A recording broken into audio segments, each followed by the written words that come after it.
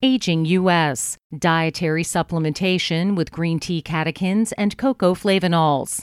Aging U.S. published Beneficial effects of dietary supplementation with green tea catechins and cocoa flavanols on aging-related regressive changes in the mouse neuromuscular system, which reported that green tea extract, GTE, and cocoa-supplemented diets significantly improved survival rate of mice. GTE increased density of VACHT and VGLUT2 afferent synapses on neuromuscular junctions.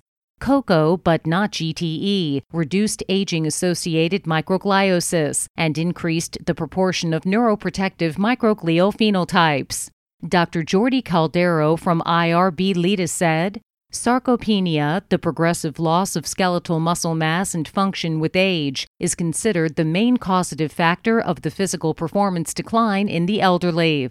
Sarcopenia, the progressive loss of skeletal muscle mass and function with age, is considered the main causative factor of the physical performance decline in the elderly.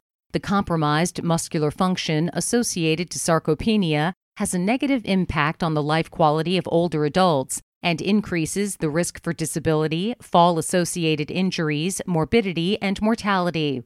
The authors have recently reported a marked increase in the microglial and astroglial pro-inflammatory phenotypes, M1 and A1 respectively, in the spinal cord of aged mice. This may be due to the presence of anti-inflammatory and neuroprotective M2 and A2 glial subpopulations. Caloric restriction, based on a diet low in calories, has been shown to attenuate aging sarcopenia in various species by acting at different levels of the skeletal muscle.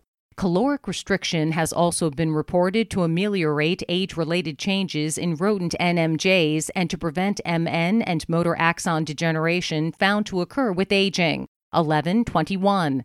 In a similar way, some dietary supplements have been shown to counteract age-related changes that contribute to neuromuscular dysfunction. Reviewed by 12. Plant flavonoids have gained particular attention as dietary compounds for keeping good health and preventing a number of diseases, particularly cardiac disorders and cancer.